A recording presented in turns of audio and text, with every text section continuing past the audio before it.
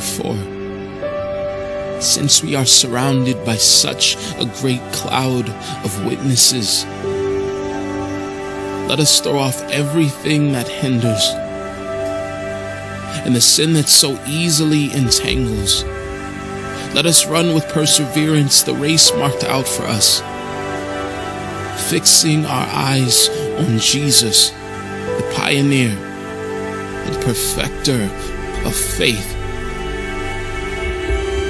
For the joy set before him, he endured the cross, scorning its shame, and sat down at the right hand of the throne of God. Consider him who endured such opposition, so you will not grow weary and lose heart. Good morning, everybody. Sometimes I feel like when I come up here, one of my favorite parts about preaching is it gets to kind of be my own personal group therapy session where I get to maybe admit things to you, confess things to you, and things like that. This morning, two of those things. First off, something I never thought I would say, but I think I'm about ready to become just a one-issue voter. If you're a politician and you want me to vote for you, you have to be in favor of doing away with daylight savings time. Because, thank you. Again, the loudest applause I've gotten in a year of being here is for that. Okay. The other thing that I will confess is that sometimes I can be a procrastinator. I appreciate my wife not clapping and cheering when I said that or just bursting out in laughter at me. But in certain areas of my life, I have always been a procrastinator. Now, the way I work, though, is I usually go one of two ways. The first way is I kind of embrace the type A that's inside of me, and I am running at 1,000% towards whatever the goal is that I want to achieve. But the other dramatic difference is that I have, in certain situations, become very adept at just simply kicking the can down the road. If I am fired up about something, if I'm excited for it, if I think it's going to be fun or it's going to be epic, if I know that it is something that is going to serve the kingdom of God or the greater good in general, right, I'm ready to go. If I'm at the red light, I'm the type of person who's looking around, and if there's no cars coming, right, if there's no police around, I'm going, okay, let's just get going. Let's get a little bit of a head start. But conversely, if it's something I'm really not excited about, if it's something maybe that could be considered tedious, I can certainly be the other way. And I become the person who now is at the intersection. The light has turned green, but I'm in no rush, so I'm waving the other cars on because I'll wait at that intersection all day long. Now, I said I appreciate Linda not laughing because she's probably just about the only person in this room who sees that side of me. Right? Most of you only get to see the person who sees something and wants to go get it. But I've had to learn something very important about procrastination during the last year of living here in Michigan. And it is that procrastination in Florida and procrastination in Michigan can be two very different things. Now, here's what I mean by that. If my wife wants me to stain the back deck, let's say, it's an important job. It has to happen. But it's very easy for me to procrastinate that task in Florida because, you know what? I can do that task about 365 days a year. So if I don't get to it this weekend, no worry, there's always the next. If I don't get to it this month, no worry, there's always the next. But here in Michigan, and you guys know this better than I do, I've come to learn that there's only about like a 45-day window when I can do something like stain my deck. And if I miss that window, if I procrastinate too long, well, guess what? Nothing I can do about it. I'm waiting until next year. The consequence of my procrastination is much greater here in Michigan than it was in Florida. Now, that is all to say, I've told you before that there were admittedly a few chapters in Hebrews that I have known since November when I started kind of mapping out where we were going to walk through this book. There were a few chapters that I knew were going to be a little bit more difficult than the others. But way back in November, March 12th felt very, very far away. Right? It wasn't even Thanksgiving yet, and there I am, I'm fretting about something that's going to happen when Easter is less than 30 days away. Yes, Easter is less than 30 days away. You heard me right. We'll talk more about that later. But I knew what I wanted to talk about in this chapter today, in chapter 10, And I read it over time and time again in the weeks building up to this, but I could never get myself to a point where I thought I would be able to communicate to you clearly what it was that God wanted me to say. And banging my head into the wall didn't seem to work. So in an act of near desperation, not full desperation, right? Don't think too little of me, just near desperation, I did what I should have done weeks before, is I picked up the phone and I sent a text message. Now notice I said text message because at least for the next couple months, I'm still in my 30s, and those of us in our 20s or 30s, we can have a conversation about anything over text message. Right? If I called some of you guys in your 20s on a random Thursday morning and you saw your phone actually ring, you would probably assume someone had died, right? Right. Now, maybe after I turn 40, I'll start to embrace my old age and I'll start making more phone calls. But I text someone who I trust. I text someone who has been at this longer than I have. And I text him, I said, man, this is what I'm reading. Right? This is what I'm thinking. This is what I'm praying about. And I said, what am I missing? And the person I text, his name is Bryce. Bryce is a really great guy. Bryce is our old lead pastor from our church down in Florida. And I waited patiently, and after about 10 minutes, Bryce texted me back. And his reply, all he said was, hey, do you know that there are places in the world that you can travel to that are so dangerous that if you decide to go there, if you step across the line just one step too far, that there's no promise that anyone's going to come rescue you? Right? If you want to go climb Mount Everest, right? You are acknowledging that as you start that climb, you may get to a point where no one is going to come and bail you out. There's places in Africa where you can go on safari or into the jungle that you know you're taking your life into your own hands when you step into these areas. The State Department issues travel warnings all the time, right? As an American citizen, they say, hey, if you find yourself wanting to travel to Russia right now, or you want to go to Afghanistan, hey, it's on you. Because if you get there and you get in trouble, well, guess what? We're not coming to get you anymore. Now, without any context about what it is that I was asking him about, that seems like a very bizarre answer. But what I can tell you is in that moment was exactly what I needed to hear, and it made everything very clear for me. We discussed a few other things over text message, checking in on the church down there, and I left the conversation feeling pretty good.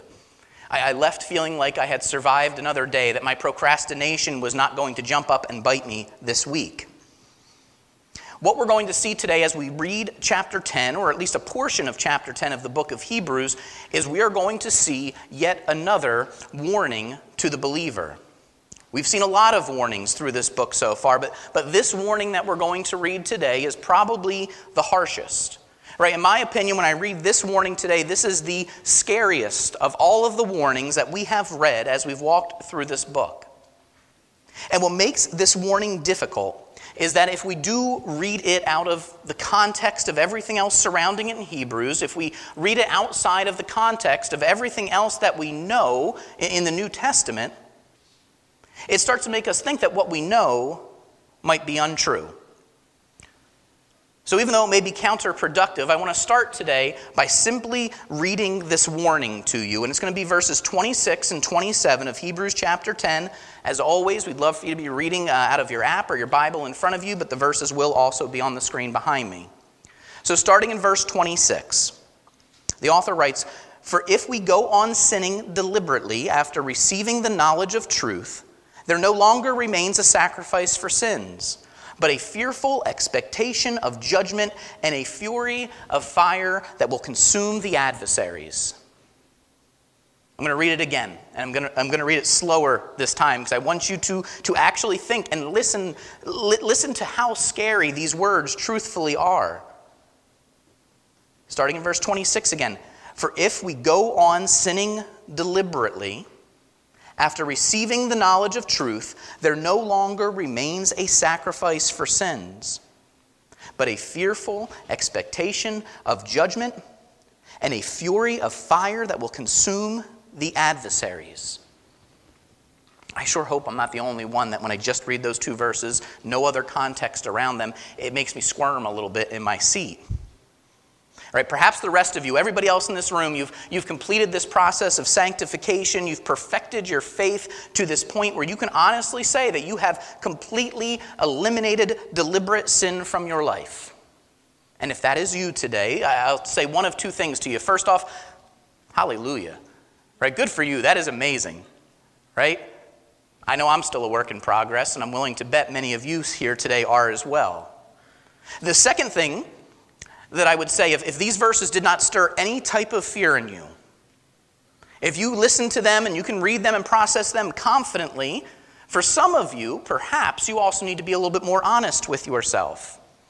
Right? But that's a conversation that takes place between you and God, not between you and me or any other man.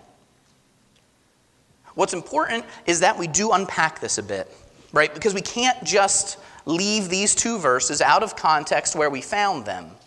Because again, if we take these two verses and we take them out of the context, it would lead us to understand them to mean that a Christian who stumbles one time, deliberately does the wrong thing one time, who knows the right thing to do but still elects to sin, it would lead us to believe that there's no sacrifice for them.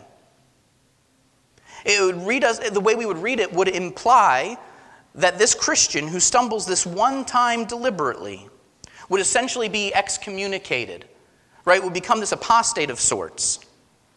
That if we have received the Holy Spirit, but we still fall prey to sin one time, that there is nothing good left to look forward to. The only thing we look forward to, it says, is judgment and fury and fire. So the question that I have to ask myself when I just read those two verses is, can this really be the true intention of what I just read?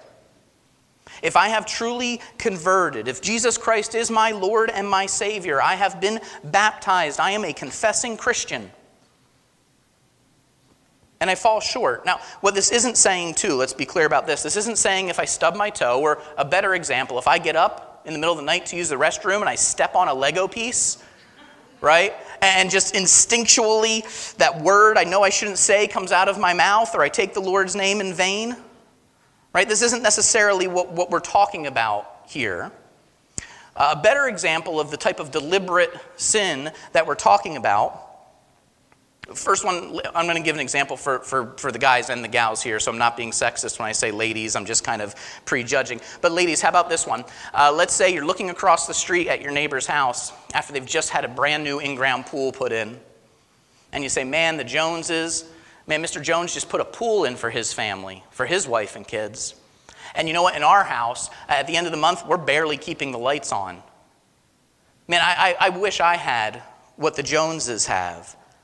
And in that moment, when that conviction comes in and says, no, that's not the thing you should say, that's coveting what is your neighbor's, you push that thought away and you say, no, you know what? I deserve this. Yes, this is what I want to say. Yes, this is what I want to feel. You've broken a commandment. Right? You've known the right thing to do, but you've still elected to do wrong. You've still stumbled. You've still sinned. Right? That thought process, if I don't care if it's wrong, I know that I deserve this. Guys, an example for you. You know intellectually how dangerous lust can be. But you find yourself at the beach one day, minding your own business, enjoying the sound of the waves.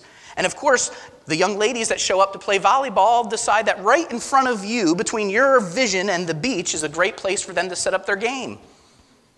And we're not talking about, hey, I see something shiny out of the corner of my eye and then I look away. No, we're talking about that you justify to yourself, hey, I know it's wrong, but what's 2 or 3 or 15 little glimpses? Who's it really going to harm?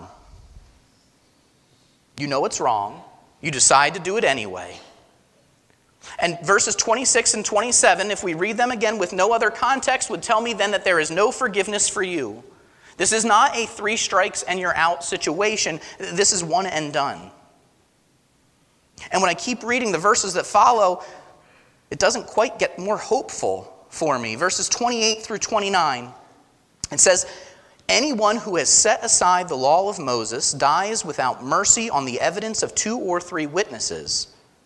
How much worse punishment do you think will be deserved by the one who has trampled underfoot the Son of God and has profaned the blood of the covenant by which he was sanctified and has outraged the Spirit of grace? It's important again to remind you here that this letter was written to Christians. So even here, this warning that we read when he's talking about Moses and he's talking about the old covenant, this is still a warning, something he wants to remind these Christians about.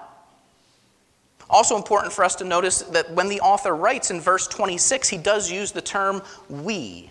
Right? He doesn't say you and point at the other people. He says we. He includes himself in what he is saying. He's saying we're all humans. We're all in the same boat. But he thinks it's worthwhile to remind these Christians, these followers of the way, he thinks it's important to remind them of what the old covenant demanded of their forefathers. We've noticed this theme as we've been walking through the book of Hebrews, that so much of the bulk of this book is dedicated to comparing and contrasting the old covenant to the new covenant, what was to what is. It's always important when, again, we're reading any piece of Scripture that we always have to keep in mind the big picture.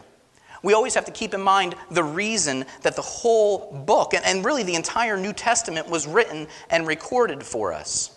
Again, as always, this is why we can't just lift 2 or 3 or 4 verses out of context and apply our own understanding to them. The author's reminding the readers that under the old covenant, the sacrifices that were typically offered, what they were offered for was incidental sin, right? For what might be called the accidental or the unknowing breaking of the law. He's saying, hey, most of the time, there is actually no prescription given for the intentional disobedience. In the Old Covenant, intentional disobedience of the law, primarily what it led to was your death. We're going to flip back. We're going to go to the book of Numbers for 1 minute. I know you guys are thinking to yourself, how lucky are we? Leviticus last week, Numbers this week, I know. You don't have to flip. It will be on the screen because we're going to be back in Hebrews in 1 minute. But I just want to recall this little quick 4-verse story from the book of Numbers. It's chapter 15. It's in verses 32 through 36. It starts in verse 32. It says, while the people of Israel were in the wilderness, they found a man gathering sticks on a Sabbath day. Okay, the story starts kind of innocuously enough. We have a guy, we don't know, maybe he's cold. Maybe he's hungry, we don't know, but he's gathering some firewood. He wants to fill his stomach, he wants to get some warmth. I mean, we know it's wrong, we know it's against the law for him to be working on the Sabbath day, but this is something we probably can easily justify away, right? Verses 33 and 34 say this. It says, those who found him gathering sticks brought him to Moses and Aaron and to all the congregation. They put him in custody because it had not been made clear what should be done with him. I find that so interesting, right? They know that the man has done something wrong, but at this point, they've never witnessed somebody intentionally break God's law. They have no idea what the punishment should be for somebody who says, yep, I know the right thing to do, but I don't care, I'm going to do what I need to do anyway. Moses doesn't know. Aaron doesn't know. So Moses goes to God to find out what is it that we should do with someone who would intentionally disobey your law. Verse 35 says, the Lord said to Moses, the man shall be put to death. All the congregation shall stone him with stones outside the camp. That escalated kind of quickly, didn't it? And surely we read that and we understand our loving God. He probably didn't mean it, right? This was just going to be one of those tests. Right, where God just wanted to see, hey, would the people follow through with what I'm telling them, the rules and the regulations are, right? Just like, hey, if I tell you to bring your son to the altar to sacrifice him, it's not really about you sacrificing your son, right? I'm going to provide a goat. I'm going to make sure that everything's okay. I just want to see that you love me enough that you would listen no matter what, that you trust me. Surely this is just going to be an example like that. Verse 36 says, and all the congregation brought him outside the camp and stoned him to death with stones as the Lord commanded Moses. No, it's not that type of story at all, is it? This reminder is that under the old covenant, the sentence prescribed for intentional sin is almost always death. And this is just for the breaking of the law that was written on stone tablets. Essentially, what the punishment is for, it is for wasting the blood that was spilled of a goat or a dove or a bull, whatever animal was sacrificed so that you could be made temporarily clean in the Old Testament. For wasting an animal's blood, death was the prescription. And when we jump back to Hebrews in verse 29 that we read, you'll notice that there's a question there. And I do think this is not a hypothetical. I think this is a real question that the author wanted to ask the people of that generation. And it's a question that you and I probably need to have an answer for as well.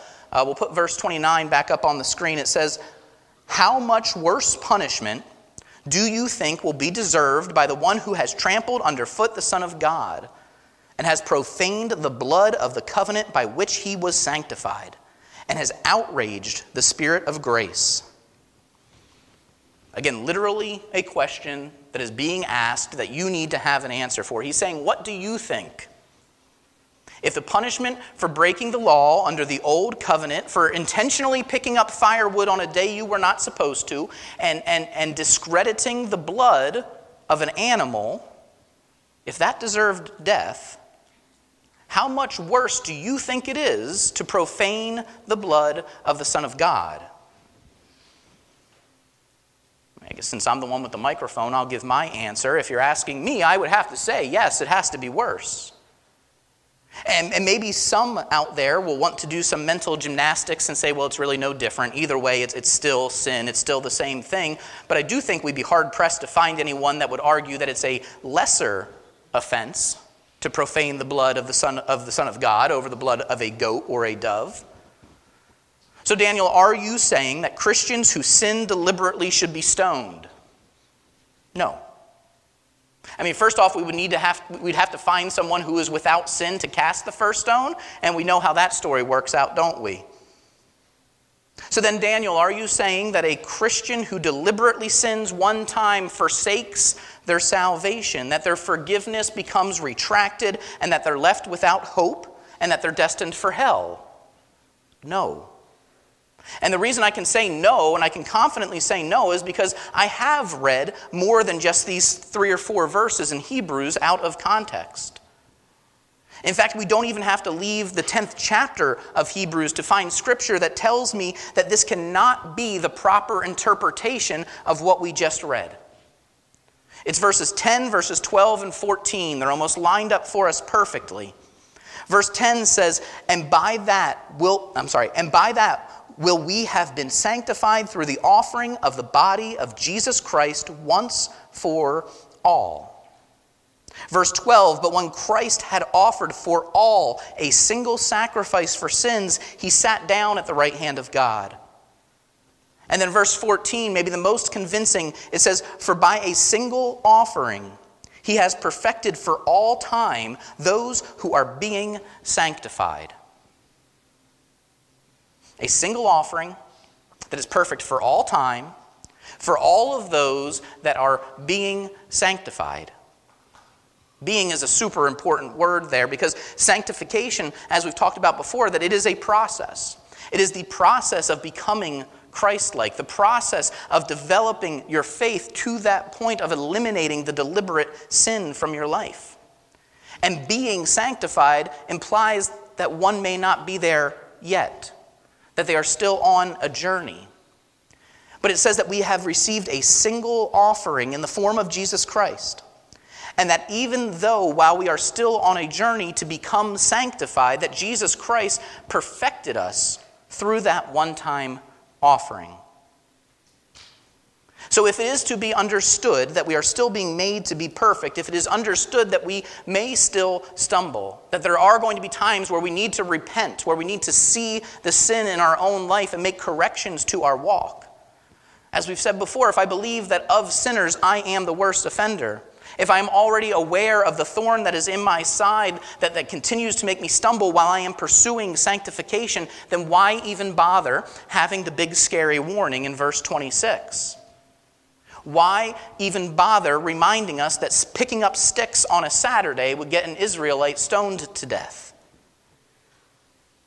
The answer is this: just because one incident of deliberate sin may not qualify you, or disqualify you, I should say, from your salvation, it does not mean that there is no danger in deliberate sin. First, it does not mean that there are no consequences for our sin. Secondly, and maybe most importantly, it also does not mean that repeated incidences of this deliberate sin can't lead us to a place where we are now prepared to do the unthinkable, where we're prepared to blaspheme the Holy Spirit and willingly and voluntarily walk away from Christ's free gift of salvation. Essentially, this passage that was making me stumble, essentially what it is, it's a warning sign. It's here to grab the reader's attention to say danger, warning.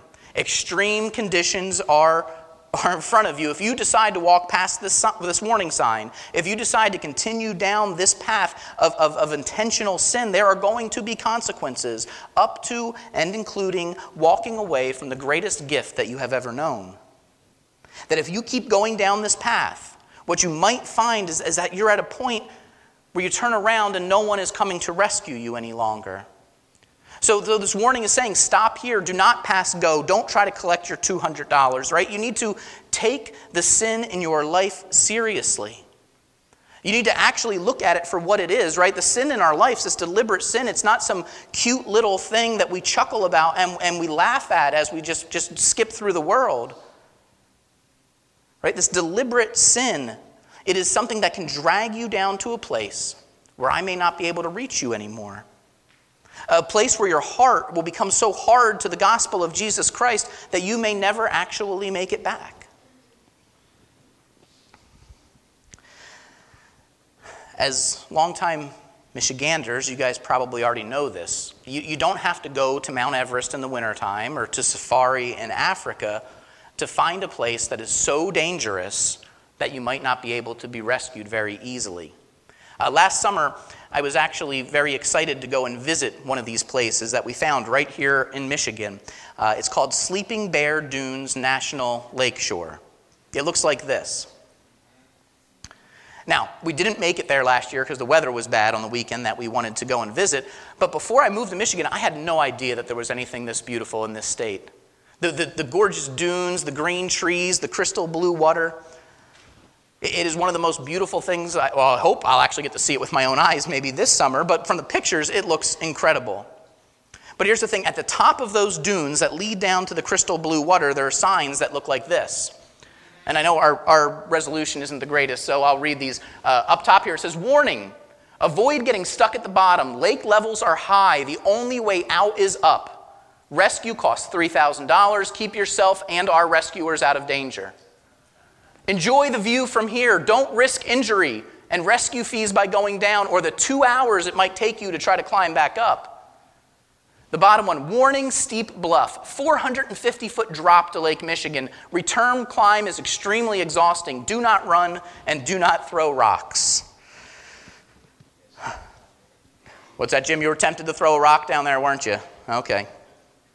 Here's what I want to tell you. If I'm being completely honest, if I found myself standing at the top of those dunes all alone, without anybody else around me, and it was a hot summer day, and I was looking down at that beautiful, cool, blue water, it would take me about 2.5 seconds to decide to give it a try. It would not take long at all for me to forget that I am almost 40 years old. It would not take me very long to forget that I've had bad knees for as long as I can remember. I would strut confidently past that sign, and I would make a choice for myself that would probably make me very miserable at the end of the day. At a bare minimum, I have a feeling it might cost me $3,000. Do you know, though, what would keep me from climbing down that dune? Do you know what it is that would actually keep me on the right side, on the proper side of that warning sign, that would keep me from a costly error, and if I'm 100% honest, maybe even keep me from a fatal mistake? Bingo. What would keep me from making that mistake is that I won't be standing at the top of the dunes alone. I'll have my wife and my daughters there with me. The fact that I would not be standing at the top of the bluff, being tempted alone, is probably the only reason that I would make a good decision in that moment. It's why I would stand at the top of the bluff and I would just admire the view from the top instead of finding myself stranded at the bottom. I'd have people standing beside me that would be willing to speak truth to me even if I could not see it myself. For me, and probably for many of you, this is essential if you're going to overcome the urge to do a dumb thing. This is why right before, in chapter 10 of the book of Hebrews, right before the scary warning in verses 26 to 31, comes sound advice that all of us who are in this pursuit of this desire to become sanctified should pay close attention to.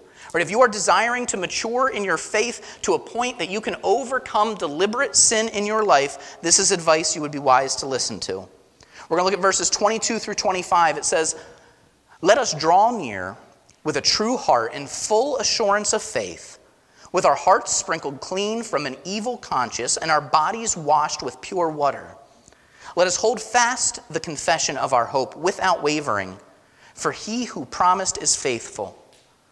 Let us consider how to stir up one another to love and good works, not neglecting to meet together, as is the habit of some, but encouraging one another, and all the more as you see the day drawing near." Maybe it's there, but I've never found it. The piece of scripture that I would turn to and say, see, the Bible says that the Christian life is lived most effectively in solidarity. I don't know a verse that I can point to and say, see, it's definitely better for you to go at this alone. Because when we are alone, when I am alone, accountability for my actions very quickly leaves the group chat. Right? What I need is, we all need people around us that are going to stir us towards love, stir us towards good works. Brothers and sisters who are going to encourage us to stand strong, to remember the promise and the hope that we have in the salvation of Jesus Christ. We should not neglect meeting together, because when we are isolated, that is when the enemy has us exactly where he wants us. It's the age-old imagery of the lion who goes after the gazelle who has been separated from the herd. And yes, this call to not neglect meeting together, this goes further than just a simple command for the local church to meet. I know that's the context most of us have become used to hearing this verse used in over the last few pandemic-fueled years. But in a broader sense, this passage is a call to have people in your life who you know and who know you, who are striving towards the same goals as you, who you are going to allow into your life in a way that it's going to be obvious to them when you're standing in front of one of those warning signs. They're going to know when it is, or you're struggling to make that good decision to just enjoy the view from the top of the bluff. I know that if I didn't have people in my life, like for example, if I didn't have Bryce that I could reach out to when I was stuck, I don't know if I would have ever gotten my mind clear, if I would have ever gotten to the point where I could put this together today. I know that if I didn't have people in my life, like my wife, that would grab me by the back of my swim shorts and say no, I would probably still be sitting at the bottom of that dune waiting for my rescue boat. And yes, obviously, it also is the church. For many of you, it also maybe is your small group.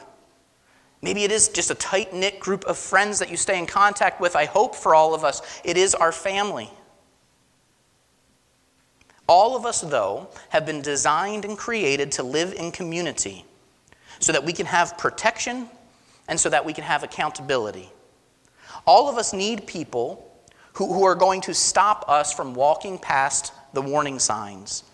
People who, with every step that we take, are going to remind us, hey, I know it's only one step and you think nothing bad has happened yet, but you know what? It's normally not the first or the second step that's going to get you. It's when you've taken so many steps that you try to turn back and you try to look where you came from and you can't even see the warning sign anymore. Right? We need people that if we decide that we are going to march away from that warning sign, that with every step that we take, they are going to be there praying for us.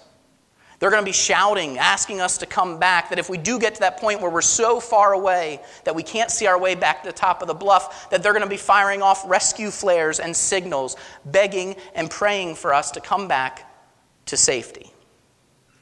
Pray with me, church.